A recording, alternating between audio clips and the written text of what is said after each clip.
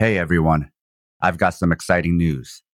We're unlocking Southpaw Deep Space Nine Season 2 and making it available for everyone on our public feed. But if you love our work and want to be the first to listen to Season 3 as it's being released, head over to Patreon. There you'll find break-free versions of past SDS9 episodes, Southpaw and Fight Study, and our other bonus show, Fighters Brew. You'll also find our Liberation Martial Arts program, which is exclusive to our supporters. It's for beginner and advanced martial artists, as well as people just looking for fitness and rehabilitation. It's a gentle, wholesome, and embodied approach to training. Lots of individuals, trainers, families, friends, collectives, activists, and organizations are already using it. So if you want to support our work and get early access to all our great content, including Season 3 of SDS9, go to patreon.com/southpawpod and join our community. You can also go to southpawpod.com and find the links there or on our show notes. Thanks for listening and catch you soon.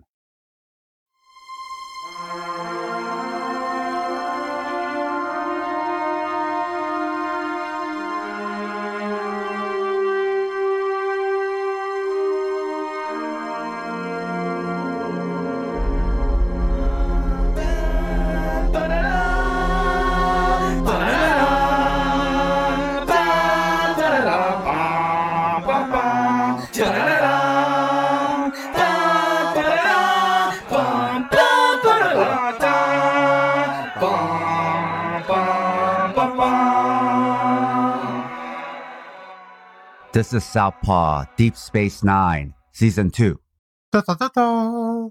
where we analyze Deep Space Nine and Star Trek from a political and historical lens episode by episode. I'm watching DS9 with fresh eyes, and Scott is the veteran Trek fan. We are discussing Season 2 of DS9, Episode 20, The Maquis, Part 1. Scott, can you tell us about this episode? I'd love to. Kira and Dax are talking about dating. Kira's a little shallow and Dax is pretty flexible, as they've lived many lives and have been many genders and have dated lots of people. So they're just like, love is love. Go on dates. We see someone who is part of the Federation tinkering with something. And then we see a Cardassian ship, the Bak Nor, is about to depart. It explodes. The Cardassians are asking for info. They are unsure if it is an accident, but most people think it is not.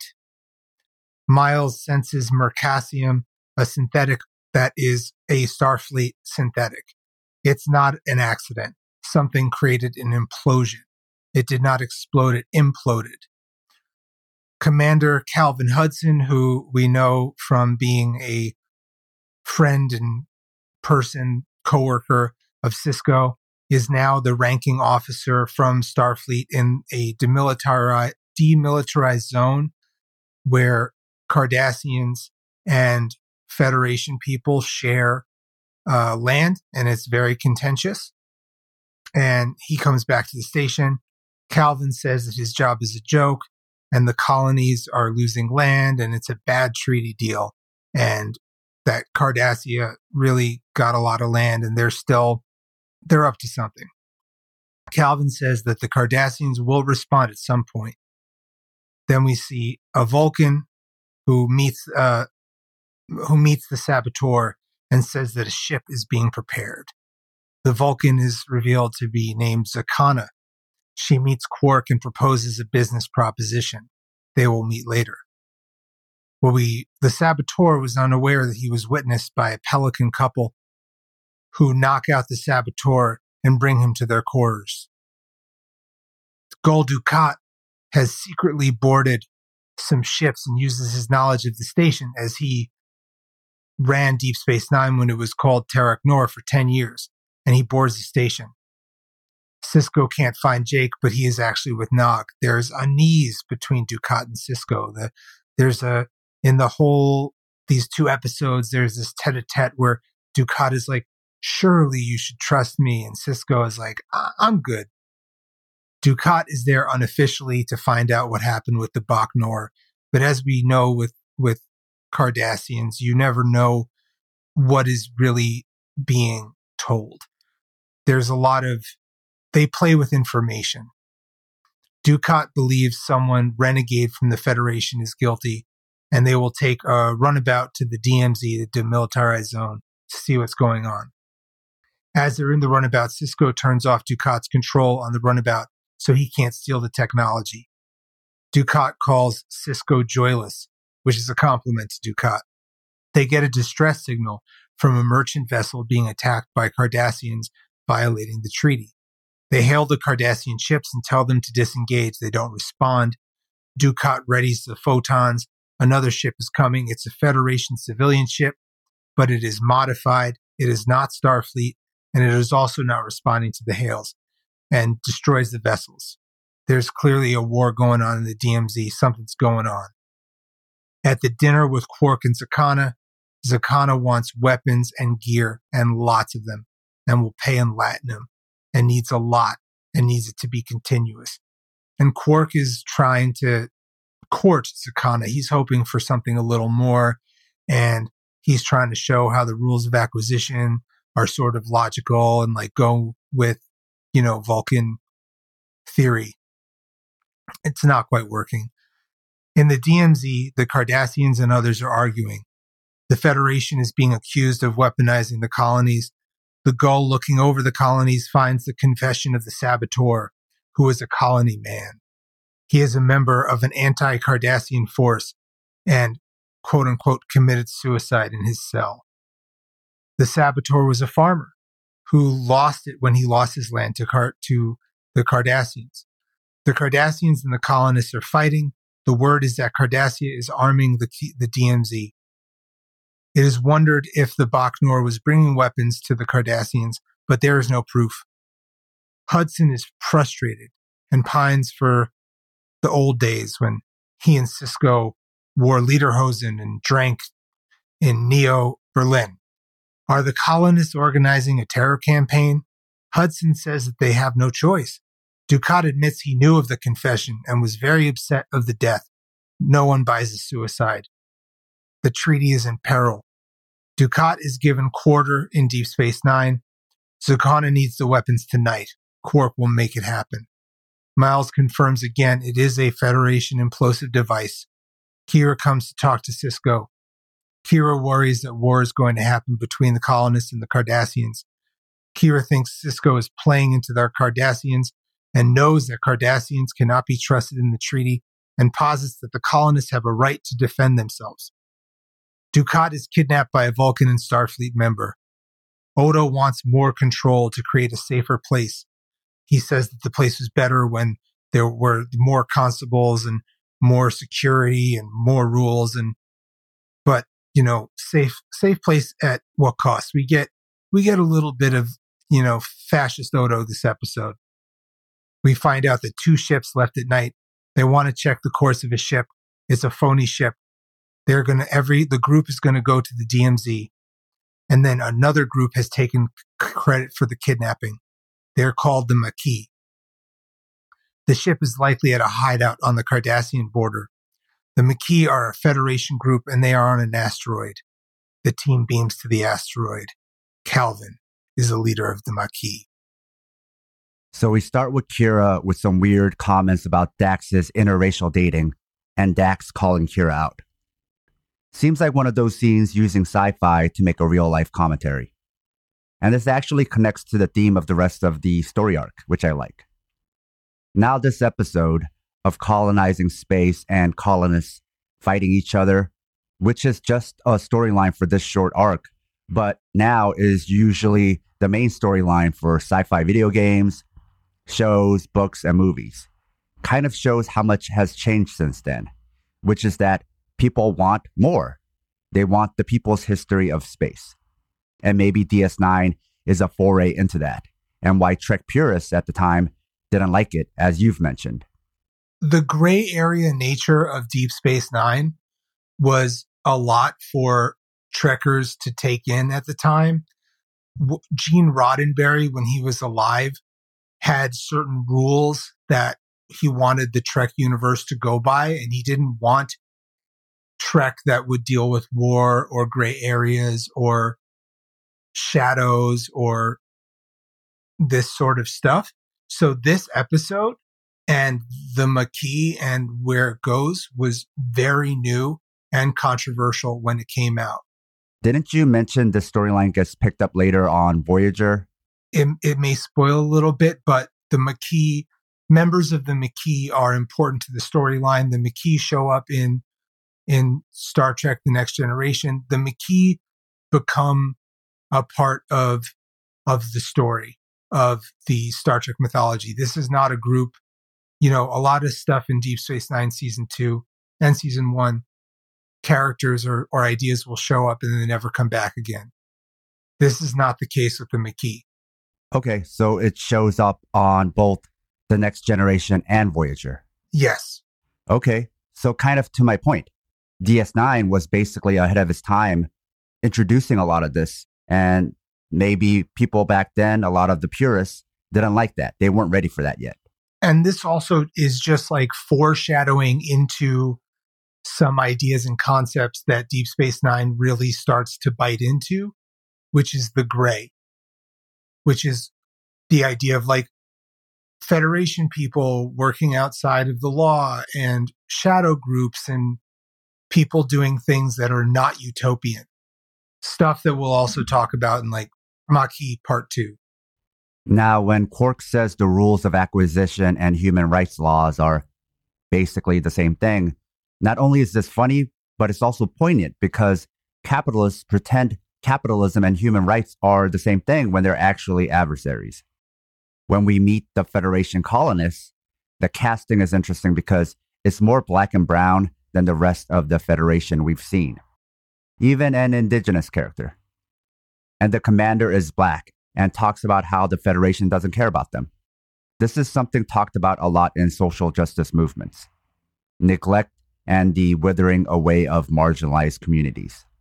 Neglect and not caring about a group is a way to define marginalized. They're on the margins. So there's lots of social commentary. Also, something I've pointed out in previous episodes. There still seems to be different classes of people in Trek, which here they're represented as communities of color. And in other episodes, we've seen refugee communities and on Bajor, the poor. So things are building up. It's not just the Dominion story arc that's a slow burn. DS9 so far has been a slow burn. And, I've been rereading Neo-Colonialism, The Last Stage of Imperialism by Kwame Nkrumah from 1965. And I see a lot of ideas posited in this to the Cardassians where just a little quote, like where neo-colonialism exists, the power exercising control is often the state which formerly ruled the territory in question. But for example, in the case of South Vietnam, the former imperial power was France, but neo-colonial control of the state has now gone to the United States. So you see in these territories, Cardassia has relinquished some control, but really they're gunning for that imperialism, that colonialism. And this is the kind of context we need to discuss Star Trek, or at least DS9. I don't know how you discuss this show without this lens, unless it's purely about pop culture. Well, yeah. And also now that it's a little bit easier through means of online databases to find some really important leftist texts of the 60s and 70s, I think applying them to Deep Space Nine, especially since we're using a leftist lens, makes sense when appropriate. Some of the episodes that we've been doing, Monster of the Week, it's harder to make those connections. But like this episode had me revisiting neo-colonialism because I just think it's such a powerful book, which I found out about from Walter Rodney's History of the Russian Revolution, which I highly recommend. Now, let's go back to the interracial dating line at the outset. There's a consistent commentary here. Bigotry, marginalizing of people, abandonment, and exclusion. With this episode, You can even make parallels to reservations and racialized communities where the U.S. dumps toxic contaminants or poisons the water, then ignores them and hope they quietly just die off. Or ignore their pleas for infrastructure improvement and let a natural disaster wipe them out. Which is to say, the analogies are not just in the hands of the writers. We can draw our own parallels and remind ourselves this happens in real life. And in real life, it's way worse than sci-fi. There's also modern parallels of secretly arming people and of proxy wars and the politics behind borders and people on the ground versus powers behind the scene. We know the West has armed and trained groups they now call terrorists. Remember, DS9 was before 9/11, which again, writers are just writing. But this was happening before 9/11 and still happening. Then Odo was basically calling for the Patriot Act. But the Patriot Act is the analogy we make because of recent history and when we grew up. But this was already happening to Black people. This was happening to unions. It happened after the Russian Revolution, in case poor people in the US got the wrong idea. It happened during World War I and II, and Korea and Vietnam and the Cold War, and during the Civil Rights Movement, and so on. How many leaders were killed?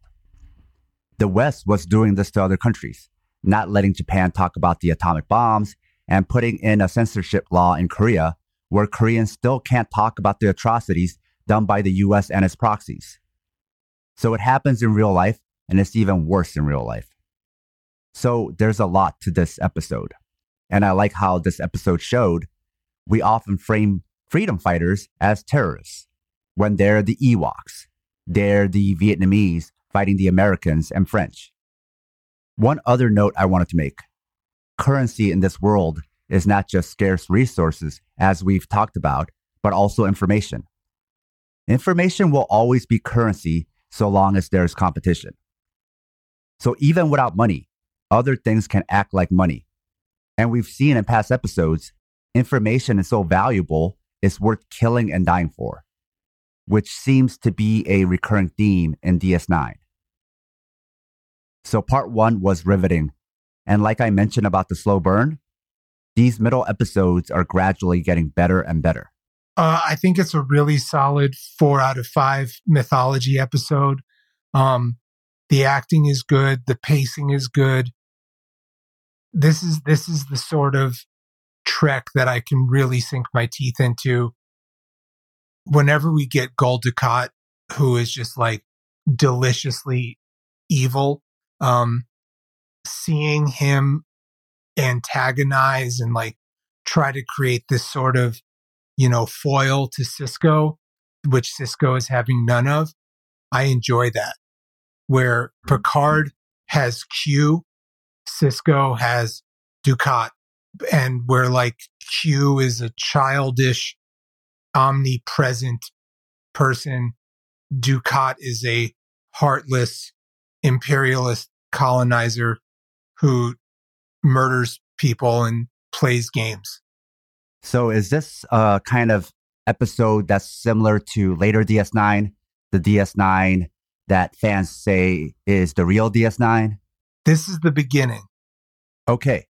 So unlike previous episodes where we break up every episode, since this is a 2-parter, we're going to jump right into part 2 and make one extended SDS9 episode. So if you're a fan who likes to watch the episodes before listening to our commentary and breakdown, pause the episode now. Otherwise, let's go into episode 21, The Maquis Part 2. A note to our listeners. If you love the Southpaw Project, please support us and help us get paid for our labor by financially supporting us on Patreon. This will give you access to exclusive bonus content, like early releases of Southpaw Deep Space Nine, our fictional narrative podcast, Fighters Brew, break-free versions of our shows without interruptions like you're hearing now, bonus articles, Fighters Brew transcripts with extra content, Liberation Martial Arts Online, as well as our private chat group on Discord. You can also make one-time donations at Ko-Fi or show your solidarity by wearing our swag. You can find all pertinent links at southpawpod.com. Makee Part 2. Calvin reveals he has to protect the people. The Makee want to prove that Cardassian Central Command is giving weapons to the Cardassians in the DMZ territories.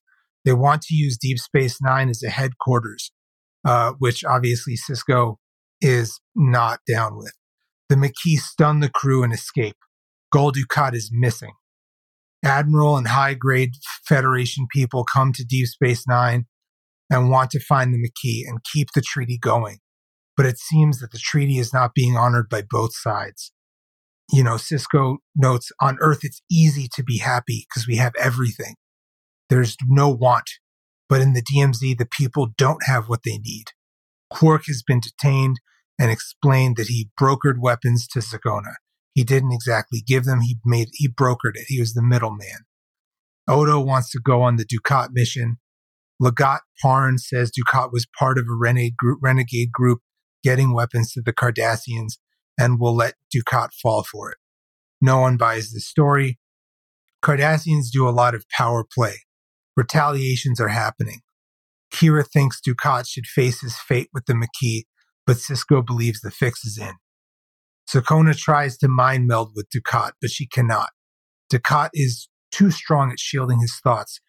Cardassians are trained at a young age for mental fortitude and to fight torture and to escape these sort of things. They are militarized. They are, to me, they remind me of like militarized fascists. The crew come to rescue Dukat. A firefight ensues. Sisko tells a Makee guy to go get Calvin and that it's not too late. The team goes back to Deep Space Nine with the Makee. Sisko says the prisoners will be tried for their crimes. In Cardassia, we learned that in Cardassia, the outcome of trials are decided before the trial, but they still have it because people like to watch it. Dukat realizes that he's been duped, that the fix is in. Dukat says that he did not know about the smuggling, but the smuggling is happening. Dukat will help stop the smuggling if Sisko stops the Makee. They agree. On a runabout, the team tries to intercept third-party arms dealing to Central Command. Dukat threatens the ship and they seize the ship.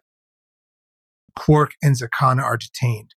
Quark doesn't understand why Zakana would be part of the Makee, but she wants peace at any cost, and she believes that to be rational and logical. Central Command has been caught red-handed. Without Central Command support, we are at a stalemate. Quark explains that peace is a sound move. Quark is the voice of reason in this moment, but again, it's in a very Quark-like way. Sisko and Dukat talk. Sisko will talk down the Makee. Dukat will see what he can do. Sisko comes to see the Makee and pleads that the treaty being compromised will make them the enemy of the Federation. The Makee is planning an attack. Sisko really wants them to stop. Sisko brings Calvin his uniform. He wants a peace treaty. He wants peace. He believes it can be reached and tries to appeal to his friend. But to sort of symbolically show that Calvin is beyond this, he destroys his uniform. Dukat and the team have to stop the Makee. The crew are in runabouts. The Makee ships show up. Calvin says, "Don't make me shoot you." The Makee starts shooting. The runabouts are trying to be evasive and not use lethal force. There is a firefight. Calvin is able to leave, but this stops the war. And Sisko stops the war in the DMZ, but worries if he has only delayed the inevitable. So now we're getting into some Fenonian thoughts. You can't have peaceful resistance if the oppressors attack you. That's not the choice of the oppressed. The oppressors decide whether a movement is peaceful or not. The Vulcan character is a nice touch to make that case, because if you're being attacked, resistance is logical. Then we see the Federation discriminate and be racist against Odo. Then the Federation ghoul tells Sisko he's not allowed to question Federation policy. The Federation here is being painted as the antagonist, the authoritarian. We've seen inklings of this before throughout DS9 so far. And even from the first episode of the series, Picard was portrayed antagonistically. Sisko has to be like, you killed my wife, but because the Federation says that's chill, I'm supposed to act chill. So from the outset, DS9 has been painting a slow picture. Sisko even says, do they think they're saints? And goes off on the Federation. This isn't your parents' Trek show. Deep Space Nine was not received well by many classic Trekkers. Was it sacrilegious? Yeah, some people thought that dealing with war and gray areas was sacrilegious to the tenets of Gene Roddenberry. But Gene Roddenberry had recently passed away, and they were trying to do something different. They were trying to create, this world of there was a time where there were several Trek shows on at the same time, and they didn't want to do more of the same thing. Some of people's criticisms of Voyager, right, is that Voyager is just like a less good The Next Generation because it's got a similar vibe. It's a ship traveling, where Deep Space Nine purposefully was trying to create a station that's in a place where there was war. So you're gonna have people who are like, I don't want my sci-fi to be political, which is hilarious because sci-fi and speculative fiction has always been political. And yeah, people were not feeling this, which is hilarious because, again, the Maquis play into Voyager and now are popular characters, But like Deep Space Nine is the sort of show where you can like, it's not like pulling teeth or like being silly when I'm like, I can think of like Thomas Sankara when I think of this episode, you know what I mean? Which doesn't happen in other Trek. You can apply that to newer Trek, but newer Trek realized that, I know this is not the greatest word, but like the people actually really like woke Trek and to just work into it. And people that love the new Trek shows love the new Trek shows. Like Trek is back, and Picard isn't even the best new Trek show by a mile. And that's because they're leaning into all of this. But 25 years ago, people were not feeling it. Now, this episode does paint a lot of the Federation authoritarianism on naivete, but it's probably the only way they were allowed to criticize it. Anything more would have been a bridge too far. To your point, this was already too far for many fans. And often, executives and producers are the real cops on a show, not the characters. I've heard this firsthand from Hollywood writers I know. One of the most notorious cops is Disney. They definitely want to use radicalism to push for the status quo, and it's intentional. Disney is also union busters, so fuck Disney. They're also brilliant, and we've talked about this in previous episodes, but their ability to like get people to cape for them, even though they are the machine, and to create stuff like, Black Panther and Black Panther 2, Wakanda Forever, where there's like, you're like rooting for like CIA characters and like, you're sort of like, wait, these are bad guys. And if you criticize it, you're like, oh, you're hating on this stuff. And I'm like, these are $1 billion movies. I like the Black Panther movies, but I don't pretend that they're not some sort of propaganda. Disney is not an underdog. Disney is not an underdog. Marvel is not an underdog. I used to get beat up for liking Star Trek and Marvel and comic books when I was a kid. That is not the case anymore. And I'm glad that kids and adults and people are able to enjoy nerdy shit without fear. But yeah, Marvel's not good people. To your point about the brilliance of Disney, just because they let the companies they own keep their original names doesn't mean it's not a monopoly. Every writer and person I know who works for Marvel or Fox or Hulu or any subsidiary, they always say they work for Disney. Only the fans die on a hill to try and say it's all different. The fans will cape for Disney while making fun of conservatives who like Rage Against the Machine. To your point, Disney is the machine. They own so much of media. Fans who try to make it all seem separate are trying to deny monopoly. You're just helping Disney. You're being anti-worker. You're being pro-capitalist and pro-monopoly. And that's what they want. They want you to be on the side of monopoly. And it's all a company that controls most of the entertainment business. And don't get me wrong, I like some of the things that they make, but defending Marvel Universe does not make you subversive. The fact you even feel like you have to caveat how you like some Disney stuff speaks to the cult and how sensitive even leftists are about Disney content. So let's think about how fucked up that is. Disney is so good at getting people to die on a hill for them. They underpay their workers and writers. They're notorious even in Hollywood. Underpay and overwork. Post-production, visual effects, writers. So you got fans saying the shitty unrendered CGI is just being retro when it's terrible working conditions for the visual effects staff. They overwork writers and pay them so little, so the writers can't write good shit. But it doesn't matter because the fans will watch it and recommend it anyway. They'll even sell you on the bad writing as a feature of why the show is good. Oh, the first 8 episodes are bad, but then it gets good. Oh, the first season is bad, but then it gets good. This is how people recommend all the Marvel and Star Wars shows. But what's really going on here? The writers don't have the time or ability to write more than 2 good episodes a season. Then they extend the rest of it out with bad episodes, and the fans don't even recognize this. They think this is all part of some creative genius plan, rather than signs of creatives being abused. Also, the execs have so much oversight on every project. There is no creativity from the creatives. It's all designed by Disney business execs. It all comes from the top down, not bottom up. But rather than criticism or saying it's a shit show with only 2 good episodes, fans are like, it's a good show with 8 bad episodes, but the rest of the season is only 2 more episodes. They avoid thinking about the conditions of the workers.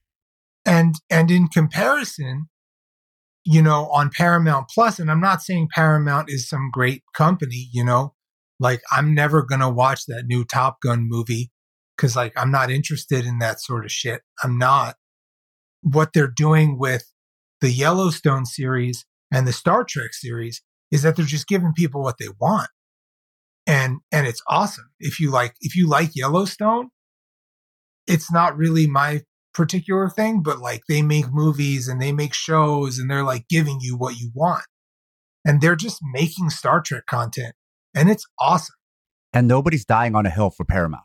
No, even though they're actually doing what people want, is that there are definitely some angry people who do not like woke Star Trek, but most Star Trek fans that I speak to, people who, whether they're like Star Trek purists or new to Star Trek, they love Discovery. They love Strange New Worlds. They like Picard. Apparently, Prodigy and Lower Decks are awesome. And it's just different. And you can just tell that it's made by people, even if the episodes are bad. Like even Deep Space Nine, we've been struggling with some of the episodes, but like they're not like bad and they're not like soulless or like you're like, I don't know. It doesn't feel like some of these other shows which just don't feel like they're directed. It feels like you can just tell which parts of a Marvel movie was directed by a person or was directed by suits. Here's another thing. As bad as these middle episodes can get in DS9, they're still made and acted by people. Disney is already stuff created by business algorithms, and most of their characters are now CGI. So with all the AI art and AI writing bots, this is perfect for Disney, who's already been trying to automate all their stuff all along and make everything like Disneyland. Bob Iger is coming back to Disney, and during his time away from Disney, he's been working on Web3, digital reality and bots and blockchains and NFTs. Jesus. One of the rumors is Disney will buy the Web3 company that Iger invested in, which is really a legal way to funnel more money to himself. The creative genius. Yeah, creative as shit like this.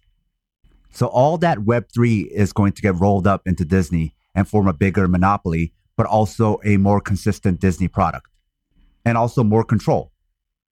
It's something that's generally happening in the US.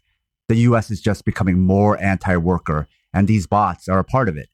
Instead of putting people first during the pandemic, they're like, AI won't get sick. That's their fucking lesson, to replace people with AI. And they gaslit Americans to believe AI would come from outside the US and from communism, when of course it's going to come from Silicon fucking Valley and capitalism. Who else? It's not by coincidence AI suddenly appeared out of nowhere and blew up after the pandemic. Then the US bullies China to open up manufacturing again so the US can be back in business and get more chips for all these AI companies, and also so people can get their iPhones regardless of how many Chinese people are now getting and dying of COVID. And when Chinese workers protested Apple's working conditions, the US blamed it on the lockdowns. What the fuck? It's all anti-worker wherever the worker is. In She-Hulk, they literally made Disney's plans to use AI and shit on workers a joke. They're really good at being anti-worker and pro-status quo and pro-US imperialism than using representation, whether it's good or bad, or pop girl boss feminism as a shield. But I guarantee Disney is already experimenting with AI. AI needs IP to function. It doesn't create, it copies. That's perfect for Disney because they don't do original content. They just repurpose old shit. So it's the perfect marriage, and people will probably die on a hill for AI if Disney is doing it. Just as Americans are getting mad, China is placing watermarks on AI-generated content. But what are you saying? Why are you getting mad? Is this like, won't anyone think of the AI?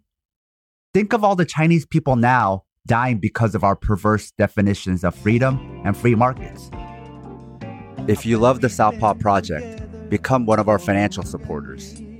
It'll help us supplement the cost of running this project, the incredible time and energy we put into it 7 days a week, and you'll be giving us some breathing room, not only to juggle Southpaw with our day jobs, but also to expand Southpaw into other areas. We can't exist without your contributions. Show your Southpaw solidarity by supporting us at southpawpod.com. I found, about 3 or 4 years ago, my partner and I were watching a Netflix movie, and it was so clear that it was written by an algorithm to cater to ideas and tastes. And it just like felt so gross. Like, I think they, just from looking at the aggregate data of people's watching habits, making movies that are incredibly ephemeral that you just watch. And I just was like, this is gross. And you just see it happen. And I don't want that. And that's the interesting thing about, these corporations is that Miramax and like Fox were making Michael Moore movies that were totally shitting on these companies, but they were making them money. So they were willing to do it. Like apparently this Andor show on the Star Wars Andor show is like super subversive and awesome. And it's made by Disney because they will do what sells. Capitalism will shit on capitalism for capitalism. Now, going back to cops, if the producers and execs are cops in the show, the Federation and Cardassians are the cops in this sector. That's the analysis you have to approach this from. And in this episode, they literally paint the Federation and Cardassia as cops, but one as the good cop, the other as the bad cop, but both cops. Right. This is why it's controversial because, we're starting to see the Federation is not as utopian as you think. Like they're space cops, even though it's a communist, socialist, positive utopia, they're still cops. And that's why the Maquis are like, yo, this is not working. And again, like To quote Thomas Sankara, you cannot carry out fundamental change without a certain amount of madness. It comes from nonconformity, the courage to turn your back on the old formulas. And that's what I feel like the Maquis is trying to do, because the Federation has just left them out to dry, and they start seeing that. But basically, what you see is that it's really great to be part of the Federation when you're in the nice areas of the Federation. But when you're left on the outskirts and sort of told to go fuck yourself, it's different. And, modern problems go for modern solutions. So I understand where the Maquis is coming from. I'm not glad at it, but I'm not mad at it, to quote Jay Electronica. So the Federation is the suburbs and the first world, and the Maquis aren't living in the burbs and have different problems. Right, and that's what Sisko says. Sisko pretty much says that, which I thought was really dope. I don't know, I was really feeling Sisko this episode, and the acting on this episode was top notch. And again, Dukat and Sisko, I love it. And there's also a character arc for Sisko where he grew from where he started out in this two-parter, and also from where he started out in the beginning of this series. Oh, hell yeah. Now, since this is an arc about the DMZ, if you read it as being about Korea, then it gets really reactionary. I'm sure conservatives could read it like that. And unfortunately, this is how many Americans see Korea and Vietnam, when in reality, the US is the Federation and Cardassia. But I think this story arc is more using the DMZ as a plot device and imagining a DS9 specific storyline without necessarily saying this is an allegory for Korea. But what's fucked up about American indoctrination is people read criticisms about the US as a defense for the US, like Star Wars. I mean, conservatives like Andor, and they think it's about them and American underdogs when the showrunner, like Lucas before him, said it's about revolutionary groups. The showrunner said it's about Palestine and the early funding of the communist revolution in Russia, and it's about Che. These are the allegories. But this misreading happens because the oppressors have a persecution complex and see themselves in the underdogs and paint the underdogs as oppressors. Capitalism understands this. This is why they like underdog stories, because they know viewers won't read it as an anti-capitalist story. They know they'll read it as plucky American underdogs fighting communism. That's how most Americans, including liberals, read Star Wars. Right, and even Fanon said that most people don't think of themselves as bad people. Now, rather than Korea, this is a story about separatists, because it's people fighting for their own identity that's separate from a bigger group or the Federation. Now, this episode didn't explore what it means to be a settler or a colonist, and it's assumed there were no other life forms here. But as we've seen with Odo-Webs, you can have life forms that are undetectable. Also, claiming land and territory in space is also fraught with problems. It's also a very human concept that not even all humans historically shared, and it was forced upon them. Also, we're learning more and more that there is internal conflicts within Cardassia. Even Gul Dukat is falling victim to it as a scapegoat. And I'm curious where this is going to lead. But the show is not painting Cardassians as black and white, at least not in this episode. Gul Dukat plays important to the show. That's all I'm going to say about that. We also see the contrast between Sisko and crew and Gul Dukat. But the US is closer to the Cardassian way of doing things rather than Sisko's. A lot of Dukat's suggestions are standard US geopolitics and military and cop strategy. But this contrast is a way for American viewers to feel good about themselves and think they're Sisko. But then also be happy at the good cop, bad cop of Gul Dukat and Sisko and think, well, I guess they do make a good team. Cardassia isn't that bad. Yeah, because that's your country. The US is a cop and the US likes cops, so making Cardassian fascists like cops make fascists acceptable to American audiences. We have to remember, most of white American society likes cops and cop shows. So comparisons to cops aren't a negative, but a way to endear a character to this audience. Another theme of this story is about the greater good, which many Americans use to excuse nearly everything. Except in these stories, you have equal powers.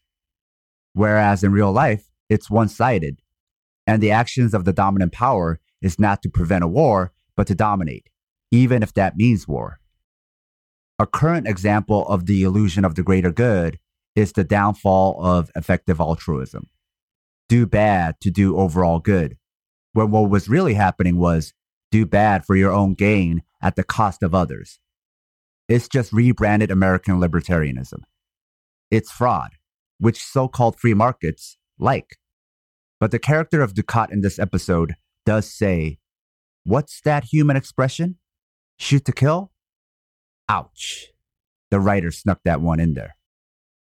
Now, this is the second time Sisko and team has had to stop the rebels, and the rebels become the baddies. And it seems like that's beginning to wear on Sisko a bit. How much can he take? But as far as dramatic storytelling, this was much better and also more nuanced than previous episodes about suppressing Bajoran rebels. The addition of Dukat made the stakes that much higher. The writers are starting to figure out the winning formula as far as building tension and power dynamics. Now, the Maquis might sound familiar. The other name for this is the French Resistance, resisting Nazis in World War II. There's a hat tip to this when they mention New Berlin. So even in the name of the Maquis, it's telling you they're really the good guys. So who are the Federation in this instance? Who are the Cardassians? They're both kind of the Nazis. Or you could see it as fascism and neocolonialism. Or the Mafia, where one mob boss takes over the area of another mob boss. That isn't liberation. Also related, listeners should Google rape during the liberation of France to frame what the US was. The US military sexually assaulted thousands of French women, 4,000 to 5,000 by some estimates, but probably more. In the UK, the US attacked fellow black soldiers because the UK wasn't enforcing the same Jim Crow laws white Americans were used to. US military in Australia made Australia enforce segregation to make their soldiers feel more comfortable and to enforce US Jim Crow laws. So the US was spreading their racist laws to their allies and everywhere else while fighting Nazis. Think about that. In their so-called wars against communism, it was even worse.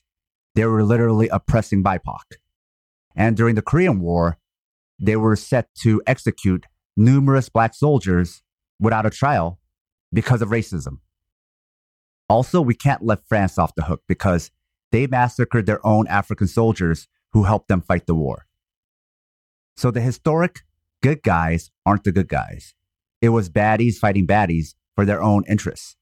Because colonialism already meant Western powers conquered all the resources.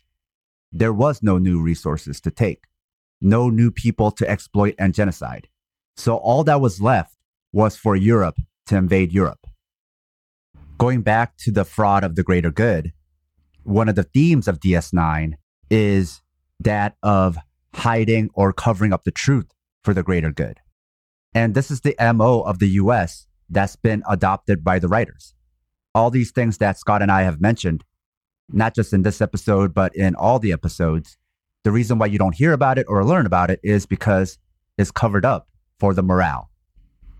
They don't want you to know about all the dirty business the so-called good guys did. But for whose morale? If they think they're doing it for the greater good for who? Not the people they oppressed. It's like saying colonialism and enslavement was for the greater good, which people do. Even if they don't explicitly say it, a lot of people tacitly believe it. But for the greater good for who? The ending of this episode being ambiguous was good. Gray, like you said. With Sisko wondering if what he did was the right thing and what the point of it all was. That's how the episode should end. Don't give me some preachy Christian ending. Keep it real with blood on everyone's hands. Keep it messy. He also let his friend live, which goes back to something we talked about. how the DS9 crew will put personal loyalty above the rules. Unless, of course, it's a clone or Odo. Then they'll kill you. Now, Bernie Casey was brilliant. My favorite guest star so far. This two-parter felt like a standalone movie, partially because of him. Well, yeah, I thought Bernard Casey really made it. I think he's just one of the great character actors of our time. And yeah, he's even when you think of him, even if you think of problematic movies like Revenge of the Nerds, you think of his character, with the Tri-Lambdas. Now, that movie does not age well at all, but his performance is something I think about. Yeah, he's just a great actor. Yeah, it's him and Brooks just ate the scenery. It's just lovely. It's just a good episode, good acting, good character development. It was a good diptych of the two episodes. I enjoy it. I like a good two-parter. Just give me more. And I think this is the first time we've seen two black actors leading a Star Trek episode. That made a lot of difference, which is also something probably the 90s purists didn't like. Let's be real. Racism was probably a part of it. Black people existing in space, in the future, in sci-fi. A lot of white people still don't like that. Now, Scott, can you tell us about the next episode? I would love to. The Wire. We get some Bashir and Garrett goodness. Until then... Da-da-da-da.